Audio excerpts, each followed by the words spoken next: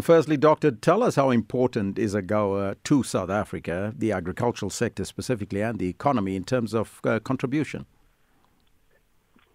Yes, well, AGOA is a key arrangement for South Africa as well as the rest of sub-Saharan African countries when it comes to trade with the United States.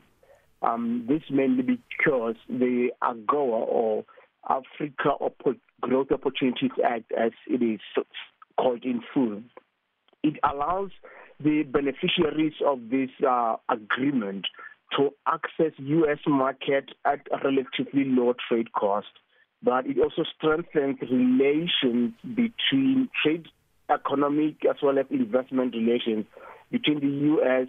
and the respective beneficiaries.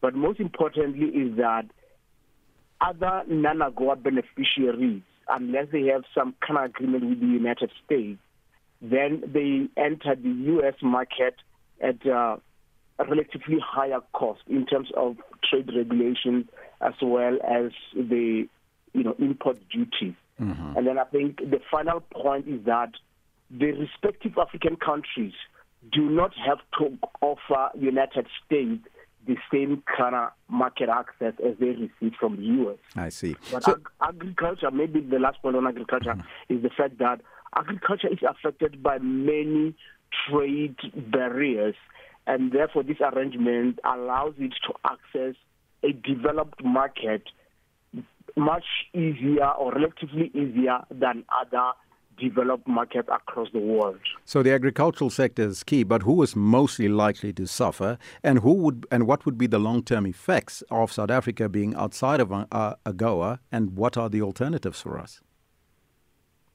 Well, the alternatives are always there because South Africa, as well as the other beneficiaries of AGOA, they are members of the World Trade Organization, and this basically allows the members of the WTO to access other markets. It is just that the import duties and other regulatory measures will be relatively higher compared to the United States.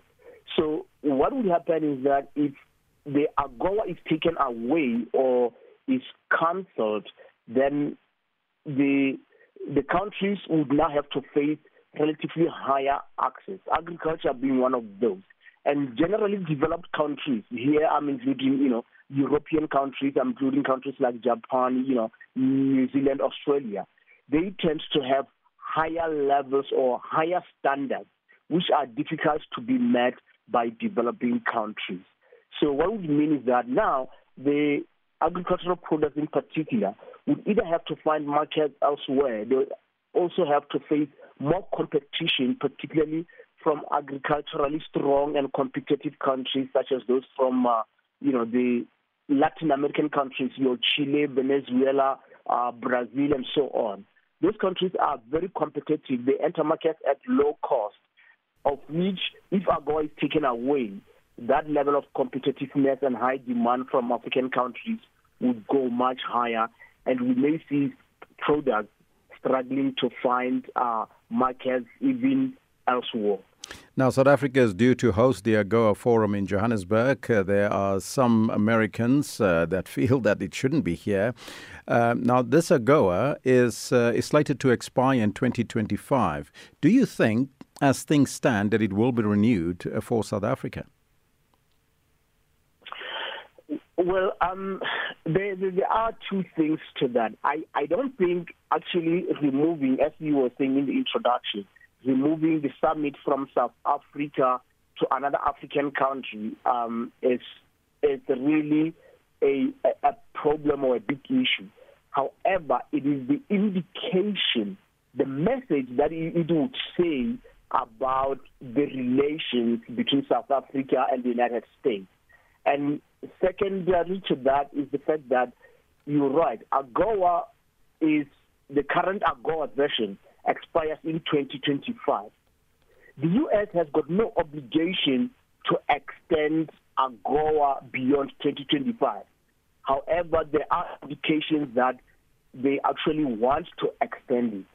My final point on this one is that the United States has, over the period of 23 years, been kicking countries out of AGOA and accepting them, depending on whether they have violated or they fail to meet the conditions. And some of the conditions include, human rights, promoting democracy, ensuring that you don't have measures and policies that are in conflict with the U.S. security or foreign policy. And there are a number of countries that have been out of AGOA, even though initially they were beneficiaries.